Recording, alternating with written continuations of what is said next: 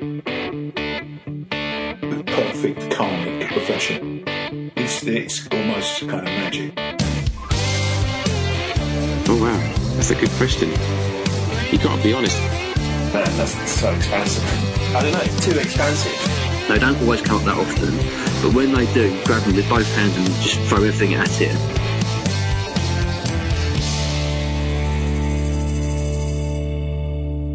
Hello and welcome to the Tom Hutch podcast, where it's my job to interview individuals who have made a successful career within the music industry and to find out how they got to where they are and any tips or advice that they have for musicians of any level and at any stage of their own careers.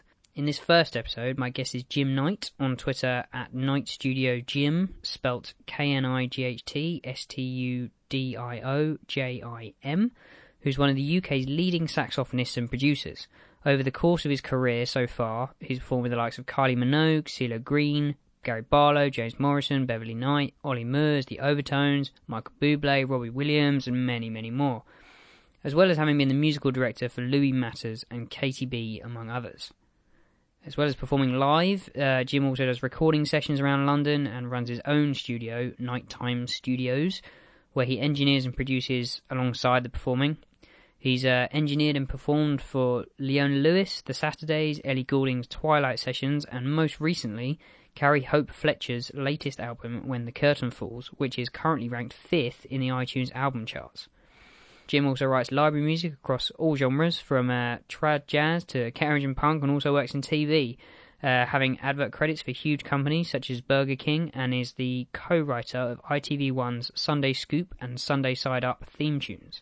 The breadth and depth of Jim's career means that he has really unique insights into all kinds of areas in the industry, from live touring to recording sessions to West End shows to being a producer and anything else on the other side of the glass, really. We talk about a lot of stuff in this episode, including transitioning from being a student to becoming a fully fledged professional performer, how to get and keep the work that you want, the current state of the music industry, social media and its influence on musicians' careers, and much more. The audio quality of this first episode leaves something to be desired, as Jim's voice may be a little grainy. I recorded it over Skype. It wasn't the best audio quality, but I'm sure you have learned since then, and all subsequent episodes are much better recorded and they're much better audio quality, so please forgive me. Look past the poor audio quality, because I assure you there is some incredible information that we discuss in this episode. So I hope that you enjoy this interview with Jim Knight. What is it that you would actually say that you do? Yeah, it's difficult that, because it sort of changes quite a lot. I guess I get bored really easily, if I'm honest. So I try and do a mixture of stuff. Initially, I was certainly an instrumentalist as a saxophone player, and I still do a lot of saxophone playing. I would sort of say that and producing probably at the same level at the moment. So I guess they would be sort of 50-50 really. Oh, right, okay. But I also mix a lot as well, and obviously teach, Guildhall, and I lecture in production at BIM as well, which is also a really important part of what I do. I love that just as much as I love everything else. But yeah, a real mix of stuff really. So I guess none of it really sort of feels like it's like the number one thing. They're all kind of on an equal level, really, it feels like these days. Yeah, that's very interesting. Cause from my education, people always tell me that there's not really ever one thing that musicians can do these days. It's more like you kind of need to have several different things going on to be able to make a proper living out of it. Yeah, I would definitely agree with that. And also, just as a side note, I would celebrate that as opposed to it being like, oh, it's not like the good old days. No, absolutely. I'm like yourself. Whole thing, man, it's good. I know you do lots of different stuff as well, right? Yeah. Like you say, it keeps it very interesting for me. And I'm sure a lot of people, like you say, like the fact that they get to do various other things because they get bored doing one thing. So you said you started mainly on saxophone. Was that the one thing you did for? Yeah, for a long time. So I started playing piano when I was 5. I had one of those piano teachers that used to hit you over the hands with a ruler. Oh, God. So not like all the time, that would be really unfair. It really, really put me off massively. So I gave that up when I was like 7 or 8, which obviously now I massively regret, but hey. I had a good time playing on my bike. And then started playing the clarinet at about 8, because in the olden days, everyone said you had to play the clarinet first, and neither of my parents are musicians, and so they just kind of went with the advice to start playing the clarinet in order to play the saxophone. Then started playing the saxophone when I was about 9 or 10, I think. And from the minute, I mean, it really was like from the moment of like picking it up, it was like, okay, I'm going to do this. I don't want to do anything else. I just want to do this. Right. Which I feel massively fortunate, because I know a lot of people spend their whole lives trying to work out what it is that they want to do. And I kind of knew at 10 years old that's what I wanted to do, you know. Which I'm sure, I don't know when you started playing, but that's, for me, it was, my life had already felt like it'd been like mapped out at that point, or at least I was going to give it a good go, you know. Yeah. Because I know a few musicians. Local bands, and I grew up in Harrogate in North Yorkshire. There was a really good music service there at the time. I had a great saxophone teacher who was super encouraging. Started doing gigs by the time I was sort of 12 or so. Right. When I was doing paper rounds, and you're doing like pub gigs. That was way better than the paper round. And yeah, just kind of, I just loved it, you know, right from the outset, and that's not left yet. You know, I still really love it. It has its ups and downs, but I wouldn't have it any other way, you know. Yeah, absolutely. That's interesting you say, because so saxophone was like your third instrument, essentially. Yeah. Because I know a lot of people who they've only ever played one instrument for their whole lives. And I guess, I mean, would you see doing producing as like almost like another instrument? It's another type of skill and everything together. Yeah, I mean, it's a funny one, because production is predominantly, the way that I see it, is predominantly people management and getting the best out of people. The technical skills are engineering, and the two things for me are a bit separate. Right. I love engineering as well.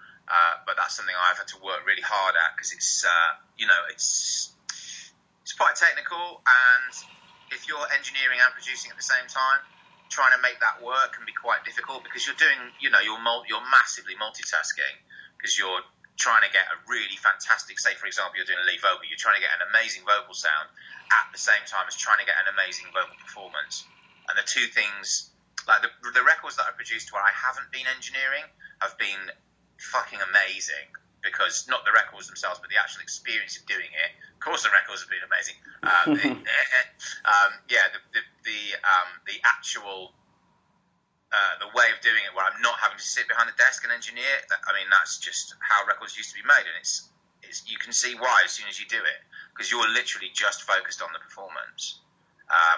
So I don't know if that's really answering the question. But, I'm kind of rambling on, man. But yeah, it is another instrument, I suppose. Plus, you know, I play drums, and I play very rudimentary guitar and very rudimentary bass and very rudimentary key. Like, give me an instrument and give me like a couple of hours, and I'll have like a really good go at trying to make it sound okay. You know what I mean? And I think that's important too, is to not sort of box yourself into a corner where you only play, I only do this. Yeah. That's not a good way to survive, particularly. I don't think it's healthy either, you know? No, not at all. So you've got quite a good understanding of, like, pretty much all the elements that go into music making, so. Like, all the instruments and everything. I hope so.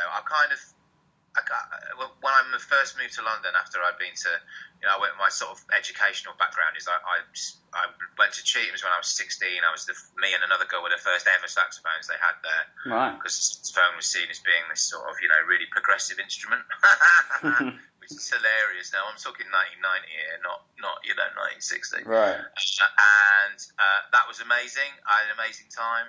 I then went to Berkeley after that for. I only did about 8 or 9 months because I thought I wanted to be a jazz musician, and that was what you did. You either went to Berkeley or the New School, and I got loads of sponsorship and stuff and a couple of scholarships and things, and went there. And when I got there, I quickly realised that I just didn't want to be a jazz musician. I didn't love it enough to want to be a jazz musician. Right. I loved it, but I didn't want to dedicate my entire life to playing jazz. So I did 8 months there. Then I came to London, moved to London, and went to the academy and did the jazz course at the academy, which was really eclectic. At that time, it was run by Graham Collier, who's no longer with us. But it was again, it was really in its infancy. I think it's the third year or the fourth year that it existed. Right. So we were seen as being like the proper mental bastards that didn't play classical music, who were all kind of, second class citizens. And so that was fun, and in a weird way that was sort of fun, and I only realised sort of later on how hard Graham must have had to work to make that course work. I didn't properly appreciate it at the time, I don't think, but then when you're 19 and cocky twat, you're not going to appreciate much, are you? But yeah, and then did like 4 years in London, which was amazing. I had an amazing year. The year that I was in had Paul Booth was in my year. He was 16 when he started at the academy, which was kind of unheard of.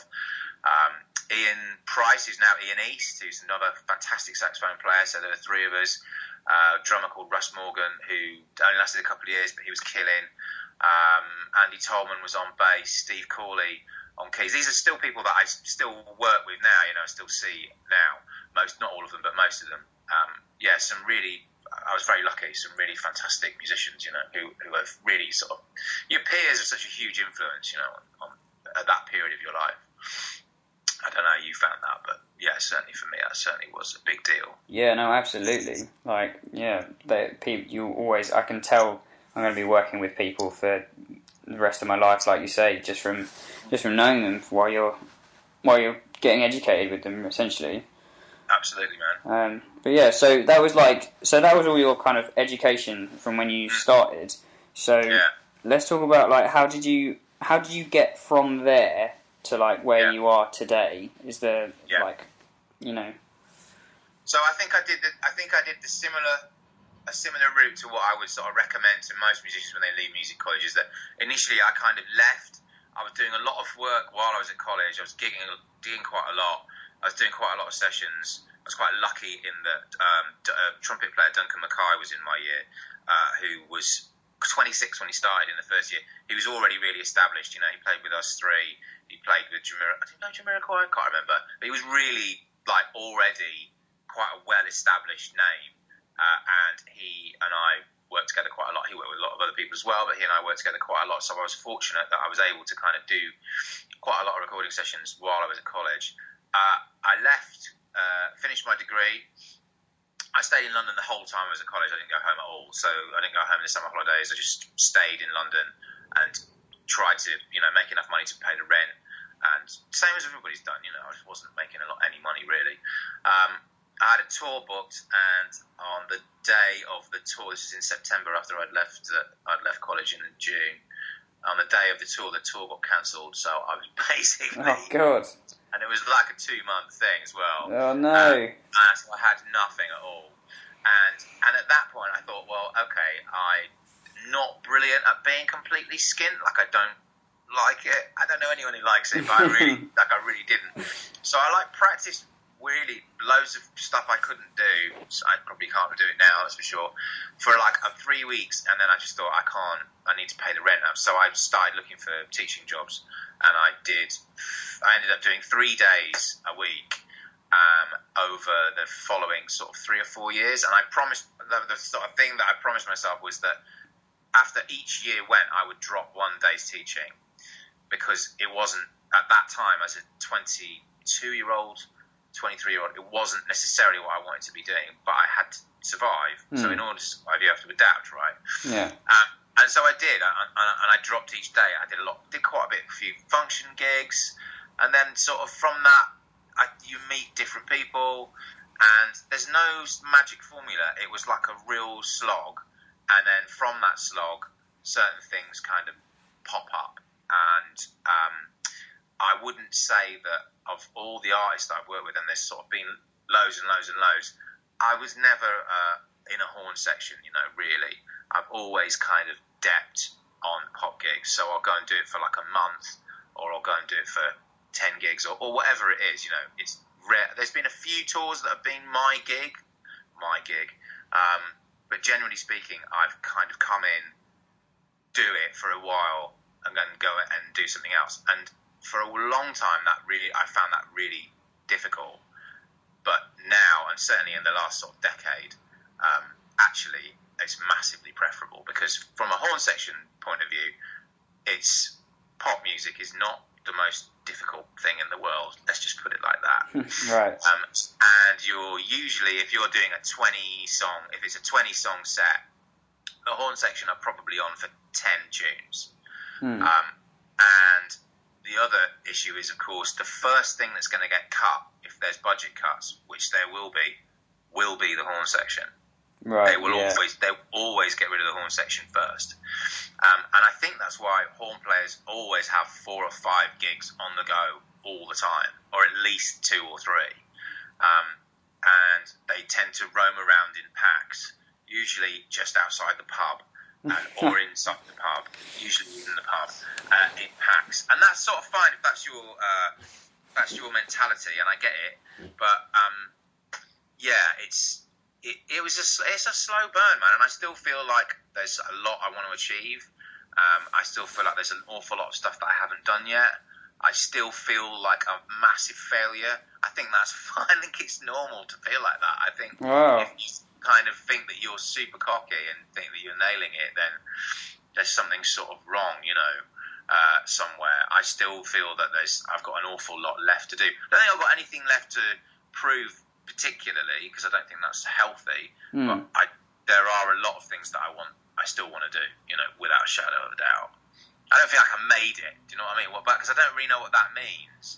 I mean, I suppose on paper, if you look at it, and there's lots of things that I've done that I've forgotten that I've done, and that's not being cocky. It's just that I'm 43, and I've drunk a lot most of my life. I can't remember much. It's just. I don't know many sort of really great musicians who feel like that they've nailed it, they've made it. I don't know many musicians like that. I can't think of it that I like. There are some, but we'll leave that this conversation. It's really interesting you say that, because there's a lot of people that always, I think there is this kind of image that musicians have of like having made it, and they put people that they know, like there are exceptions that they think have made it because they've got this one gig, or because they've got work for X amount of time or whatever.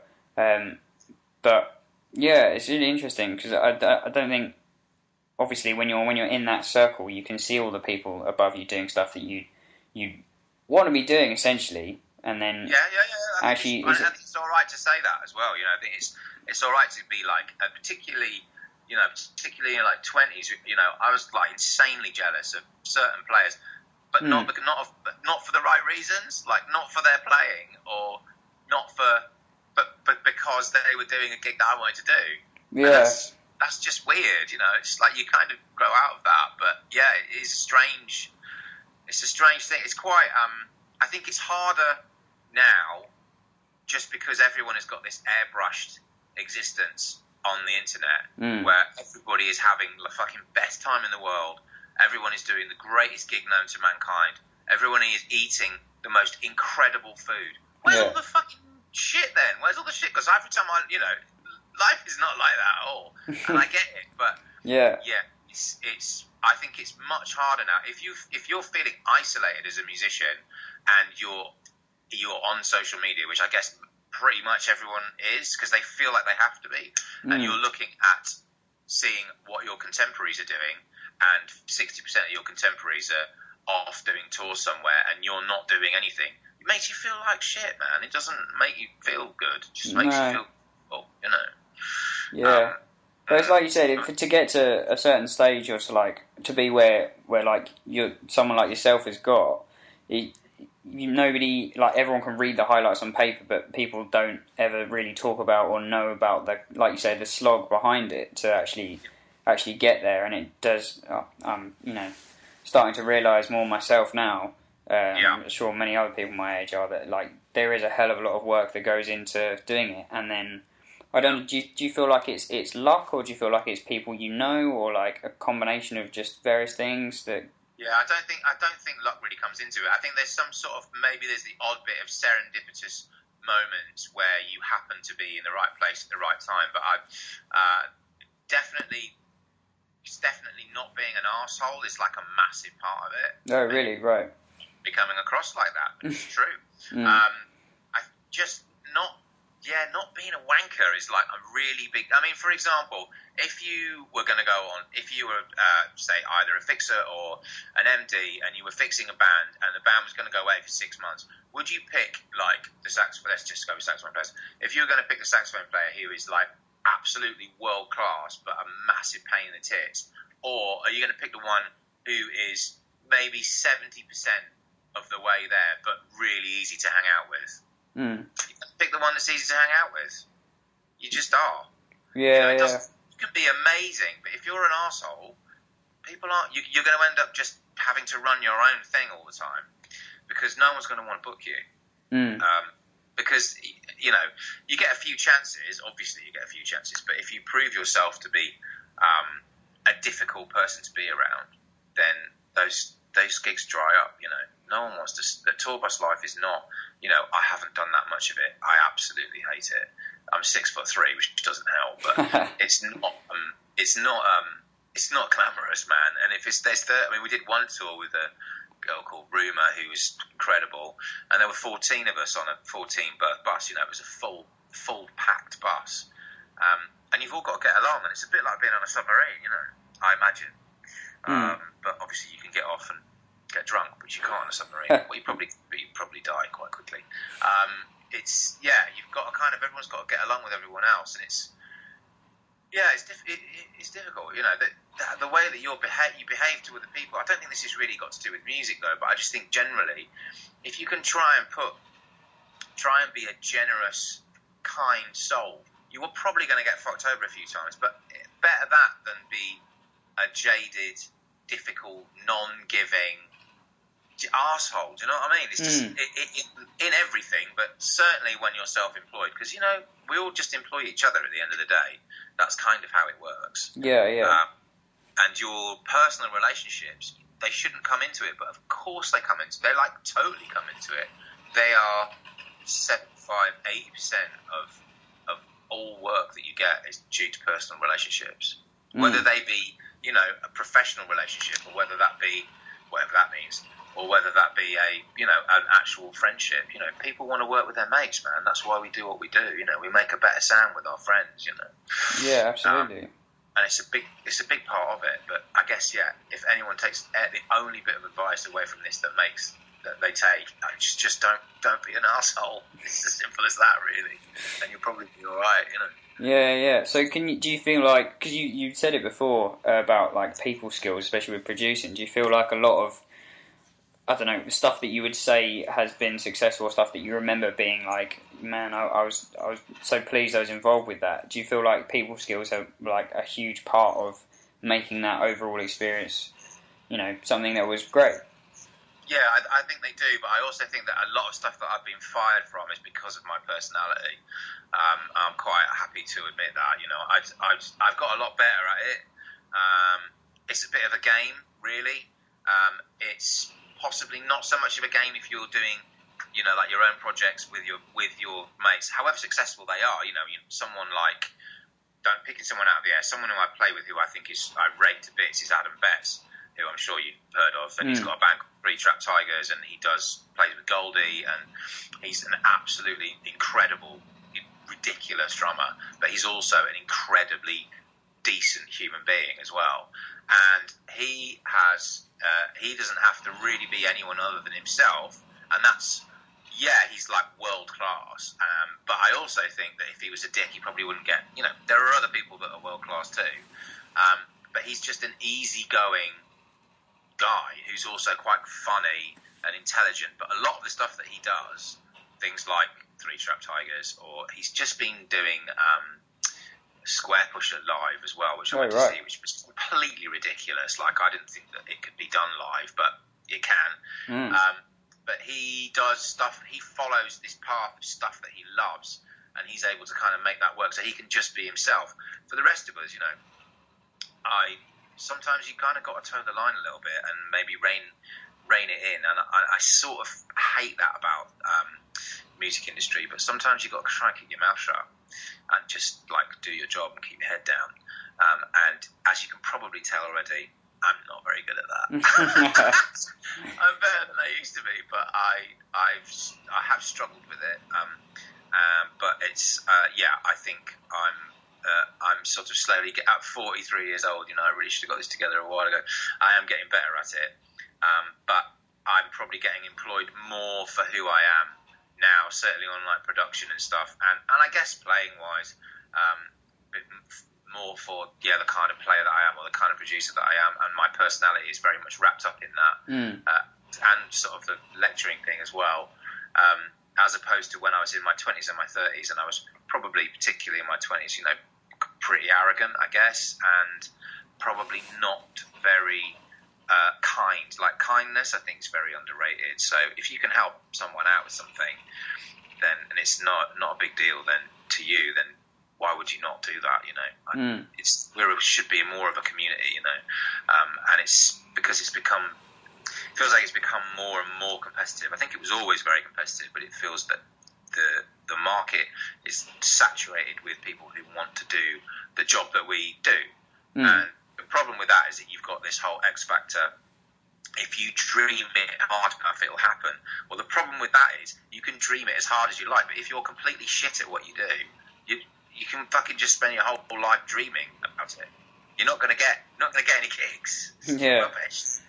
And we sort of are living in this time where everyone is really special. They're not.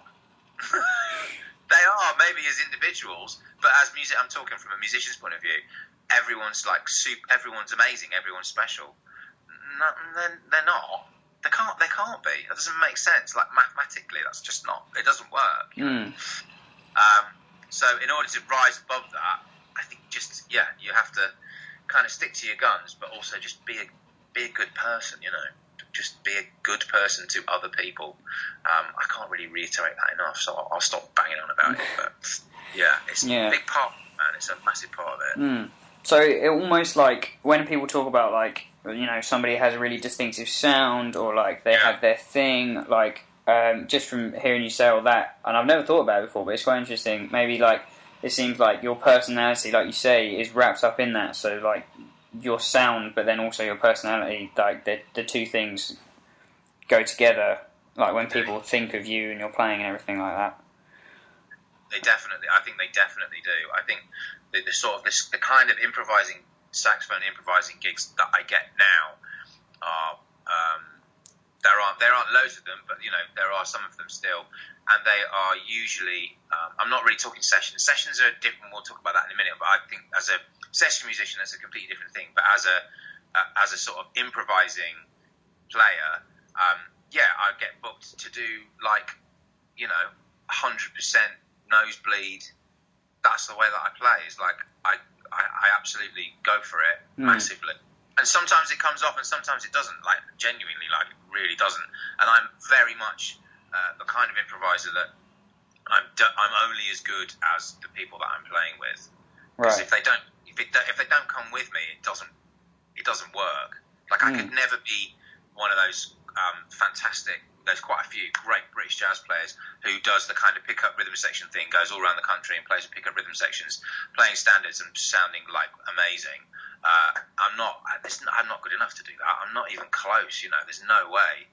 I need to sort of be playing with people who are going to really kind of back me up, because I tend to really go for it.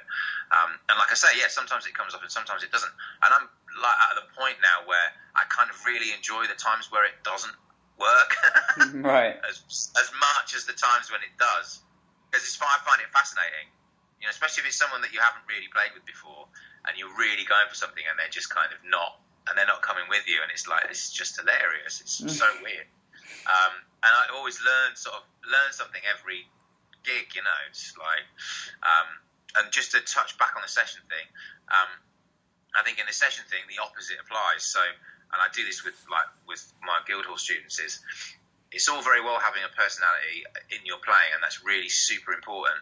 But if somebody says to you, and again, I can just refer this to saxophones for now, but if somebody says to you, I want a 1950s R&B solo, for example, you should be able to do that. Right. It shouldn't sound like you doing a 1950s R&B solo. It should sound in the idiom. You should be able, as a session musician, to switch decades, to switch idioms. You should be able to do that. And you'll get more sessions because of it. Right. So in sessions, you feel like contextual playing is like that's the game.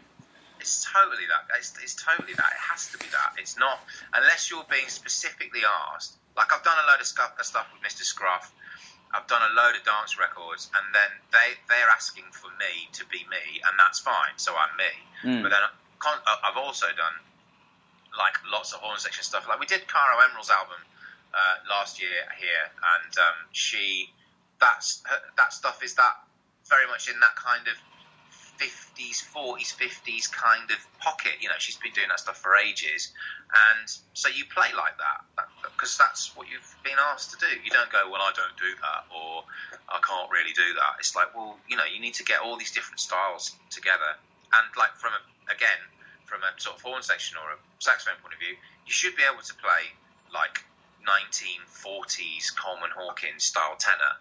You should. Why can't you do that? You should be able to do that, and you should be able to sound like yourself as well. You should be able to flick between these things, and I think you will get more work because of that. And also, it's really good fun. Like, I really enjoy it. I like challenge of trying to play in those different styles. You know. Yeah. And some of them I'm good at, and some of them I'm not. You know, I have to work at it. You know. So whenabouts did you realise? Like, was it something you worked on when you were still studying, or was it more like when you started getting different types of work and you started realising, oh, hold on, I need to be able to do this specific thing that I haven't worked on yet, or is it? Yeah, it was totally later. I mean, I think as a young man, I played hideously out of context on all kinds of things. Like, basically just doing the things that you've been practicing. Like, so you go and do a function gig and play some really out, I mean, I'm a massive Kenny Garrett fan, play really out Kenny Garrett solo on Mustang Sally. No. Slap in the face. Sit down. Stop being a dick. It's not about you. And the other thing, you know, obviously is, who are you playing to? Like, I think jazz can be quite elitist, which is another thing that sort of put me off it a bit. Who are you trying to connect to? And kind of a little bit like what do they want to hear? You know, what kind of thing do they... So, you know, you've got to play to the crowd. You know, DJs play to the crowd. Bands play to the crowd. As an individual instrumentalist, you should be playing to the crowd as well, if it's that sort of a gig, you know. And not just crowbarring in your own ego because you happen to have been practicing whatever it is that you've been practicing that month and making it fit in completely the wrong context. Context is everything. I think, with sessions, definitely. So talking about sessions, like, there seems to be the whole word session seems to be such a like mysterious thing at the moment. Into like nobody actually knows what it means particularly. I mean, you feel like it's changed since you started doing sessions, like. Yeah, I mean, totally did. I mean, the very first sessions I was doing, we were still on tape. I mean, and I'm 43, I'm not that old, but a lot of people were still on tape, and that was a thing, and was a completely different way of playing because you were capturing a performance only. Yeah, you could drop in, but nothing could get fixed later. There was no screen. The no screen thing's like a really big deal as well. Like, I turn my screen off all the time, but anyway, we'll get to that. Yeah, it hasn't changed. Yeah, it has changed, and the word session's changed. I still do what would be deemed to be, you know, sessions, as most people would think of them. So, travelling to a major studio and playing on either jingles or records or whatever it is in a big studio. So, somewhere like Angel or Air or, you know, wherever. There aren't that many left, the sort of major ones, and that would be like a normal session. The other thing, of course, is the remote session thing, which is a massive part of being a modern musician. You know, if somebody calls you up and says, I need a horn section or a saxophone solo or a bass part on X, Y, or Z, and you've got a laptop, a decent converter, and a decent microphone, and you know what you're doing with those things, which is really important, by the way, but we'll get onto that. that's also a session, as far as I'm concerned. What's the difference? You know, it still ends up on a record, then it's a session. End of. Yeah, it seems to be that's from what you hear around these days. That's the way I perceive it's going now. Because, like you say, there's less of the bigger studios around. And it's cheaper for everyone, really, isn't it? It is, and also, you know, the way that the industry sort of seems to have gone is that the people at the very top are still making a lot of money. Let's not forget that. But that's not changed. That's always been the same. People have been getting ripped off by the people at the top of the industry since the industry started because of the word industry, music industry. It's not about the music. It's about money, and it's about making money. And that hasn't changed. That has always been the same. If you look at some of like the Beatles' early contracts and stuff, I mean, they're totally getting stiffed. Everyone's been getting stiffed from day one. But these days, it's easier to kind of not get quite as stiffed. But consequently, the money is lower. I don't know if I can make a good example of it without incriminating myself, so I won't say any names. But, you know, like, for example, I did a stadium tour in 2001, and I was getting £275 a gig in 2001. Right. I know people doing stadium tours now who are getting, like, way less than that. Certainly arena tours. Let's go with arenas, not stadiums. I didn't do a stadium tour. There are no stadiums in the UK. So arena tour, you know, £275 a night with PDs, so 25 quid a day PDs with hotels, not on buses, and that was in 2001. And yeah, you don't. These days, you're very lucky to get PDs. You're very lucky to be getting anything like that kind of money, and I'm talking pretty major acts here. I'm not talking like up and coming acts. And the record companies just don't want to pay out they don't want to pay out anymore. You know, they've shrunk considerably because they were too slow to react to the internet. But that's kind of, if anyone's interested, there's a lot of that online where basically all the major record companies just didn't think the internet would be a thing. Hilarious. Really? Arrogant, and they didn't do anything about it. So, yeah, more fool them, and also more fool us because, you know. But yeah, it's just that takes it back to the kind of having a multifaceted career. Like, you kind of have to now. But I would embrace that. You know, I think it's great, actually. Yeah. So the gap has widened almost between like performers and the guys at the top. I think so, and I don't really necessarily. I think the artists do pretty well, but even then, I think they're business. You know, it's business, and let's face it, none of us, I don't think, got into being musicians because we liked business. Because we wouldn't have done something else that made a lot more money for a lot less hassle. And at the end of the day, you know, it has to come back to the fact of like, why are you doing it in the first place? And if you're doing it to make if you think you're going to make a load of money, then you're not. You're just not. It's massively unlikely. If you think you're going to have a really interesting life with lots of peaks and troughs, travel the world hopefully, and meet a lot of amazing people, then yeah, that probably will happen if you're any good. And that's so really, it's that life versus like stuff argument. Like, do you want loads and loads of stuff, or do you want to have an interesting life? And you know, the multi-millionaires that I have spoken to would probably swap and do something that they loved all the time. Most of them don't do stuff they love. They do stuff that makes them loads and loads of money. Right, that's really interesting. And I would suggest that, you know, it's not. I wouldn't discourage anyone from being a musician, even though it's not an easy life financially. It's very rewarding in lots of other ways, providing that you can kind of keep your head above water and don't get yourself into loads of debt or get really bogged down with it, you know. I've loved it, you know, and I've had some really bad times and some really good times, but you've got to kind of have both, right, I think, in order to understand one and the other. It's probably a Robbie Williams lyric about that, but I'm not for it. So when you were first starting out to make ends meet, like you said, you're doing teaching or whatever. Did you ever go through a period of? Because I know a few people that do it. especially coming out of music college as well, is when they do gigs that they don't necessarily like want to be doing because they've worked out what they want to do, but they have to make ends meet. Did you ever do a period of that in your life? Definitely. I mean, to be honest, there's still, I still, sometimes there's still bits like that. I mean, I'm quite fortunate these days where most of the stuff I do I really like, but not everything. I'm not, yeah, totally. I mean, the way to do it I think is to go like, okay, well, look, if this jazz gig pays, I mean, we have this like joke between a load of us that like there's like normal money and then jazz pounds. So like 50 English pounds is like 5,000 jazz pounds.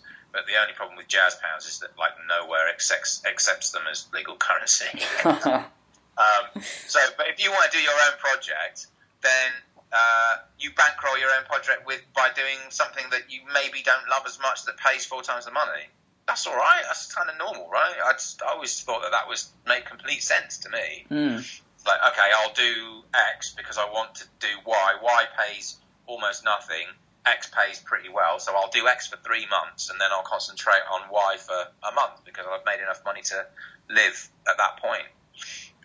Yeah, totally do that. Yeah, and at the end of the day, like you're still making money through music rather than any other kind of job, isn't it? So exactly, you're still doing something that you really like. I think it's just important not to get disenfranchised or disheartened, and to sort of keep in contact with all those people that are in the same boat, and like trying to be honest with each other. I think when you're younger, people tend to be more honest about it, and also think that generationally speaking, I think your generation are able to be a bit more honest with each other, because I think there is a bit of a move away. Certainly the 18 to 22-year-olds that I know, my students, and the ones that I kind of work with, are kind of turning their back a little bit on social media, and it's not. They kind of are a bit more aware of the fact that it is kind of plastic and not really real. Whereas my generation have embraced it to the point of, particularly Facebook, have embraced it to the point of ridiculousness, and has been much more of a struggle for us to go, hang on a minute, but that's like. I mean, also some people just make shit up. They just lie as well, post pictures of, again, I'm naming no names, post pictures of studios saying that they're in X, Y, or Z studio, and they're not there. That's very weird. Like, somebody I know was in a studio going, this has just popped up on my feed. This guy's not. He's like not here. This is a stock photo of the studio. It's not. It's total bullshit. Oh my god. So a lot of it, I think, for our generation, we're a bit. I don't know. It's all new. You know what I mean? There was no internet in the 90s. There was, but it didn't exist like it does now. We didn't use it at all. And for those of you that have grown up with it, I think you're a bit more intelligent about it and a bit more savvy about it. And I think my generation is sort of slowly coming to realise that it's like another tool, but it's not the be all and end all. Yeah. I mean, how do you feel about sort of generally social media and that whole thing? I definitely agree with your point of it's very easy for people to put up some highlights or even, like you say, just stuff that's just plain not true, purely to let other people see what you're doing. But I mean, I feel like I was going to ask you about this because I feel like social media these days is important. I feel like it's not something that can be ignored because it's such a big thing. And I feel like it's quite hard to work out as a musician, especially self-employed, trying to work out how to use it to your advantage, but without being like the fake people or just like being like willy waving massive show off. Yeah, exactly. I mean, do you use social media yourself for stuff? I turned my Facebook off in January, and the reason being was that it came up and said happy 10-year anniversary. And I sat down, and I'm like a lurker. I don't say much because, you've probably already worked out, I come in quite good today. I get myself into a lot of trouble, so I don't really say very much on social media, but I lurk. And I sort of sat down with a calculator and like for 5 minutes, and I worked out how long I thought I'd spent in 10 years on Facebook end to end, and it came out at like 3 months. Right. Of my life end to end, and I just thought, oh, that's not right. That's really messed up. So the account is like still exists, but it's inactive. It's switched off. I do have a Twitter account. I have an Instagram account. I find Instagram actually, my wife's doesn't mind it, but I actually find Instagram even more offensive. Oh, really? It's just, everyone just seems to be having like an incredible time all the time. That does seem to be the point of it, but it is, and you're right. Yeah, of course it is. You're not going to just put down a really miserable picture of you crying into a cup, saving the tears for someone who gives a shit. It is. But why? I'm sort of lost as to why, really. I'm a bit. I mean, I'm going to start ramping my social media back up again. But it's a fine, what you touched on already. It's a fine line between appearing to be like really big-headed and really pissing your mates off, and then appearing to be busy and doing good things to people who may book you. Do you know what I mean? It's like the balance between those two things are difficult. I think, again, generationally speaking, I think your generation find it less. Well, you can correct me if I'm wrong. Find it less offensive that people are putting up, tour pictures or drum setup pictures or whatever than my generation do. Some of my generation find it fine. A lot of us, I think, are just going, what a massive show off. Whereas actually, as you said, it's kind of the point of it is to show off, right? Yeah. It's interesting. I mean, have you ever got anything off the back of social media, like, that was just because of you done something on social media? Yeah, I mean, I've probably had, because I run a studio as well, I probably have had a couple of grand's worth of work of people looking for a studio in this bit of London. Right. I mean, and that's in 10 years, so not really, not much. I'm trying to think if there's any playing work. I think there's a few people have got in touch with me via Facebook Messenger. You can shut your account and keep that open now. So I think maybe there's been a few bits and bobs through that because they didn't have my number or something, but it's quite easy to get somebody's number now. I don't know. I mean, have you had any work through social media, randomly? No, not at all, actually. Yeah. And think about the amount. I mean, a couple of my mates who are much better at it than I am have a thing where they don't have it on their phone at all, so they don't look at it when they're out because it's incredibly rude. But they do set aside, say, 20 minutes a day, and they'll do it in the evening, and they'll sit on their laptop, bash out a few pictures on whatever platforms, and that's probably the way to do it. Yeah, use it as a tool, like you said. Like a job, like a bit of the job. Yeah. I'm still not convinced, though. I'm still not convinced it's the way to get more work. I'm really not. I could be wrong. I often am. But I just don't know that is it a way to get more work? I don't know, man. I don't know. I mean, the way that I see it is if you went into the pub and there's 6 of you, and instead of having a normal conversation and a laugh, you literally just spoke your Facebook or your Twitter about how amazing everything was, you literally stopped being mates within a week. Yeah. Do you know what I mean? It's absolutely, yeah. Dick, just look at this picture of my setup from this festival. Look, I had such an amazing time, and then we did this drinks. Look at me with this. Look at me with George Benson. Look at his eyes, they're ever so blue. Contact lenses, by the way. Do you know what I mean? It's just it seems a little. I don't know. You can probably tell I really struggle with it.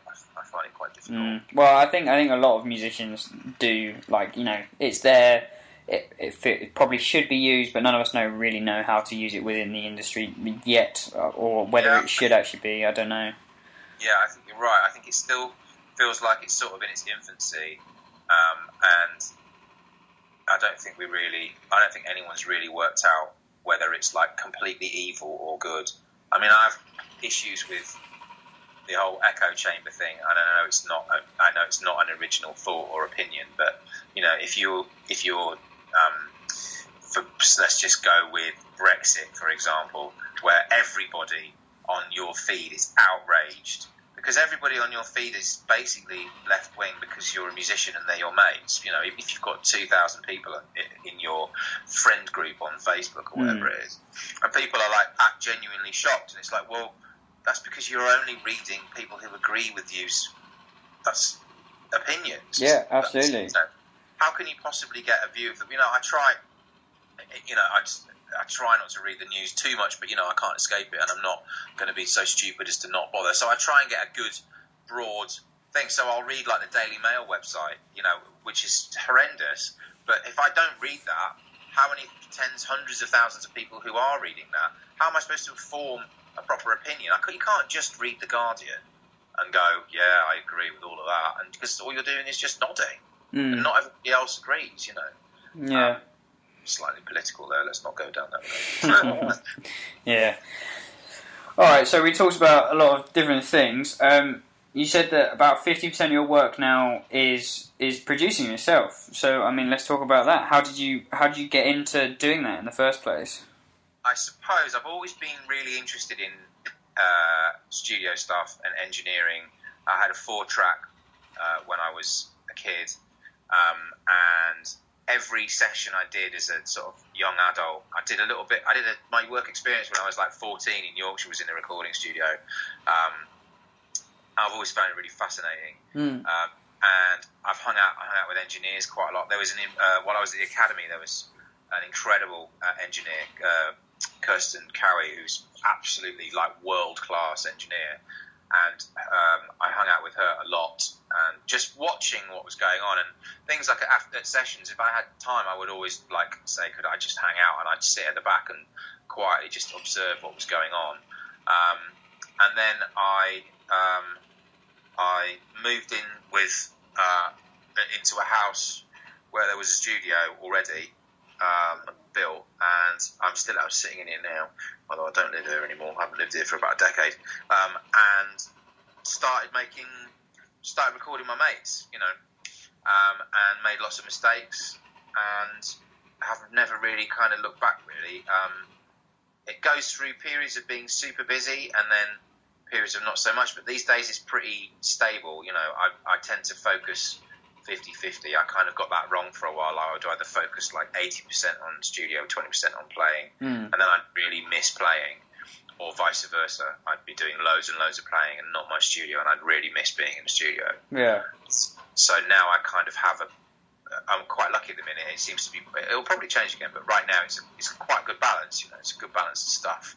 And I seem to end up producing a lot of older bands. So I did a load of work on the last Ruts DC album, who were a huge punk band, late 70s. And I'm just in the middle of working with a band called The Men They Couldn't Hang, who are amazing band, again, late 80s, real cult band, very much like the Pogues, but English, so kind of have a much more of an English slant, but we've been together 35 years.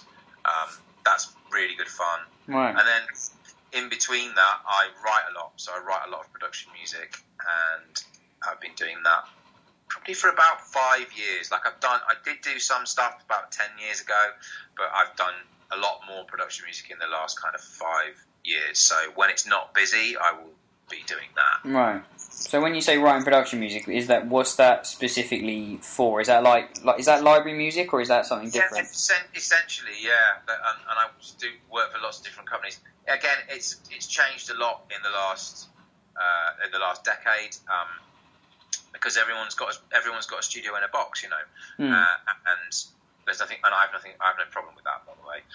So the market is much more saturated. So your returns are very different from what they were, say, in the 80s, where a lot less people were doing it. A lot of musicians are doing it now, and you know what? It's fun. It's really got my mixing chops together, because you do stuff in every single style possible. So I've done, you know, sort of right up to date Drakey kind of tracks, all the way back to 1920s, 1930s kind of vintage jazz stuff, and I've got to try and make it all sound authentic, and I find that really really challenging, and I absolutely love it. Actually, it's great. Maybe not for everyone, but I really like the challenge of trying to capture stuff, and make it work in that in all those different contexts, back to context again. As a mix engineer, Shall we finish with a few short questions?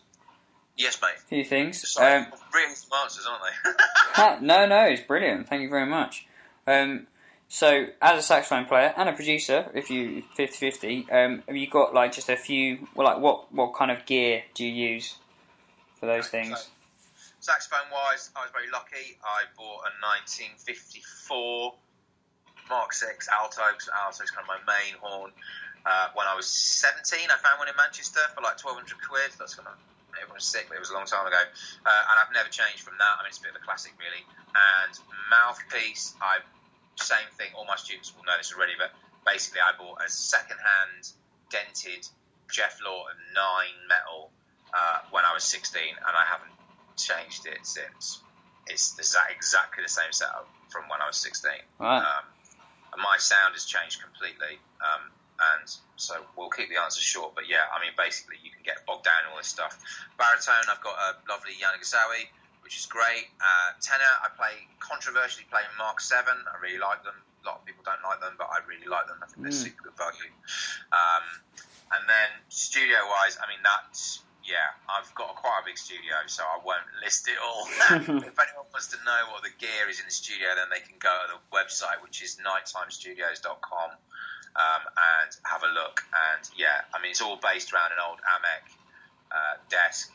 I've got lots of old outboard, and then I've got lots of new digital front end stuff as well. So and a ton of microphones. I mean, I spend most of, now I've got kids, I spend a lot less money, but I still spend quite a lot of money on gear.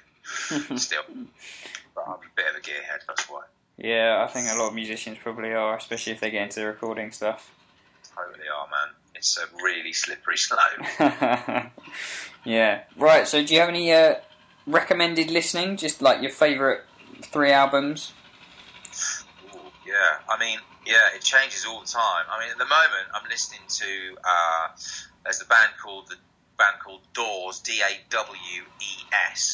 and there's an album called We're All Gonna Die, and that's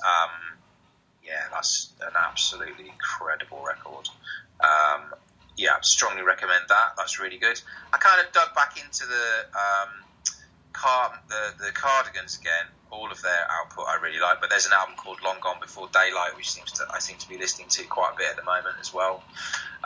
The last Tame Impala record is ridiculous. I would see them live at Alexandra Palace, which I think is possibly the loudest thing I've ever been to in my whole life, which is really saying something. But I mean, they were completely ridiculous.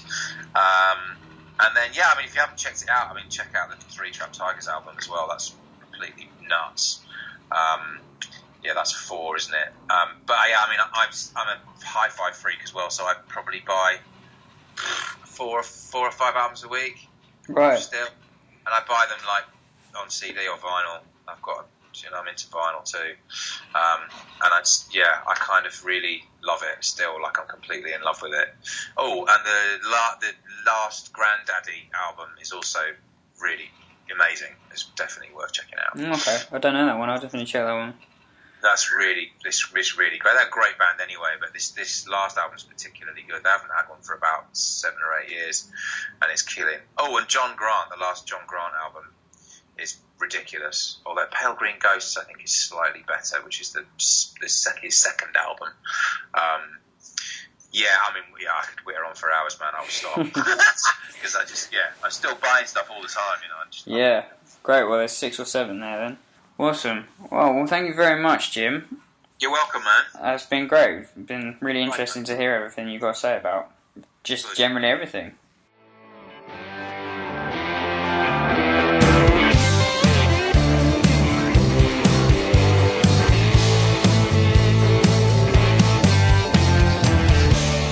Thank you for listening to the Tom Hutch podcast. I appreciate you giving the time to listen.